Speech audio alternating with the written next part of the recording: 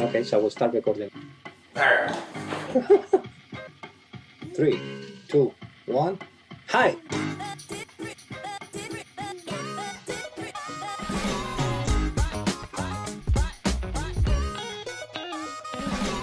Hi, this is G, and welcome to Beards with Beards, huh?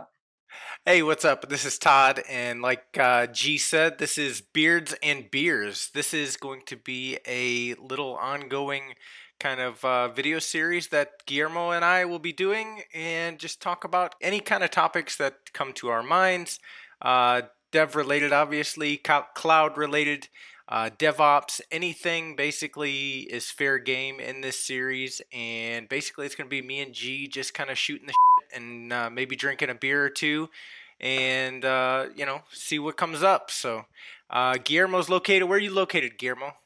Well, I'm based in Spain, huh? In Madrid. The beautiful city of Madrid. I have been there, actually, but I am located in the beautiful mountains of North Georgia in the southern United States. So it's the Appalachian Blue Ridge Mountains that I am located in. Amazing. You know, developers have many names. Developers, evangelists, advocates, DevRel leads, tech marketeers. It's a fancy new term, huh? But what the heck is a developer advocate? There are lots of different terms used, and it can get confusing. And I've called myself by different names, and honestly, they are used to describe different things a lot of times, and sometimes I perform those different actions. So, a developer advocate is a person who advocates on behalf of developers. So that means I do a lot of work with our internal product managers, with our engineering groups, with those sorts of people, and I get in on early access to a lot of our services and products, and I try them out. And I look at them from the perspective of a developer. So when a developer is going to be using this, what kind of thoughts are they going to have? What kind of things are they looking for? What kind of documentation are they looking for? What kind of examples are they looking for? These kind of things, right? So a lot of times engineers, they're dealing with a lot of product managers and requirements, and you kind of lose that perspective sometimes from an engineering standpoint as to what a developer really is going to be doing when they get their hands dirty with this product or this service. So I try to look at it from their perspective, and then I also go to like a lot of conferences and interact with a lot of developers on social media. Storytellers, right?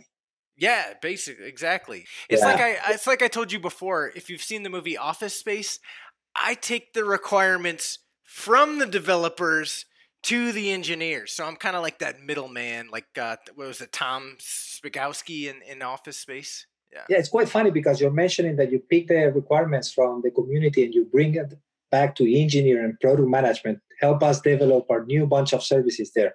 But do you follow a framework? Is there a set of steps that you follow when you try to grab that information? There's really not. I mean, it really varies from situation to situation, from community to community. You have to be really flexible. You have to listen to all the channels. And I think this is something that Oracle as a company has done poorly in the past, is listen to the community, right? And listen to all of the aspects of the community, where the feedback's coming from. Twitter, is it coming from GitHub? Is it coming from email? Is it coming from people talking? Oracle, I think one of the things we're trying to do better is listen to the community and be there for the community and contribute to the community, give back to the community with open source and some of these other things and some of this documentation. Yeah, looks like it has been more a micro strategy, right? So those people that we are involved in different communities, you're one-to-one, listening, hearing, trying to fix, but there's no macro strategy behind. I think that's something we want to change, and that's something that it's on the way there. But getting back to your advocate role, because people might think, hey, these guys are always traveling, events, sessions, cool dinners, a lot of expenses there. That's a very cool job. But what people doesn't see is what's behind the scenes, all what it takes. I always say it's like the top of the iceberg, but there's a lot of things that people doesn't see. The tough work, preparing things, time traveling out of the family. That's a really good point, G. It does take a lot of work. especially if you're preparing a presentation, if you're preparing for a blog series. For example, right now, today, I'm working on a blog post about the brand new TypeScript SDK for OCI. Just came out, it was just released, and I want to get it some examples out to the community as soon as I possibly can, right? The problem is, because of some other things that I've been working on, I really haven't had time to really dig into it myself, and I haven't had time to, become an expert. So here's the thing: I have to become an expert today, right? I have to be the expert right now on this SDK. I don't have time to be an expert in a month from now. I have to be the expert today. So it's a lot of work. You have to write those examples. You have to write debug the examples. Maybe your code doesn't work, and you have to work with the engineers and figure out why your example isn't working. It's anytime you have hello world, it works perfectly, right? But anytime the real world comes in and you actually have some external dependencies, or you have systems that you're integrating with, and you're doing anything beyond hello world, things start breaking, and you have to figure out why they're breaking, what you're doing wrong, or what the framework's doing wrong, or the tool or service is doing wrong. So yeah, it is that tip of the iceberg. Like you said, there are developer advocates who are constantly on the road. Obviously right now with the pandemic situation is not happening as much or at all. But there are some developers, and you pay a toll. I mean, you're away from your family, you're away from your kids, your animals, like my giant farm that I have here in Georgia. You're away from all that, and it takes a toll. I know some people who are really good at working on planes. I am not good at working on planes. I am good at just watching movies and and airports, because I spend a lot of time stuck in airports where you just sit behind the wall so nobody can see what you're doing.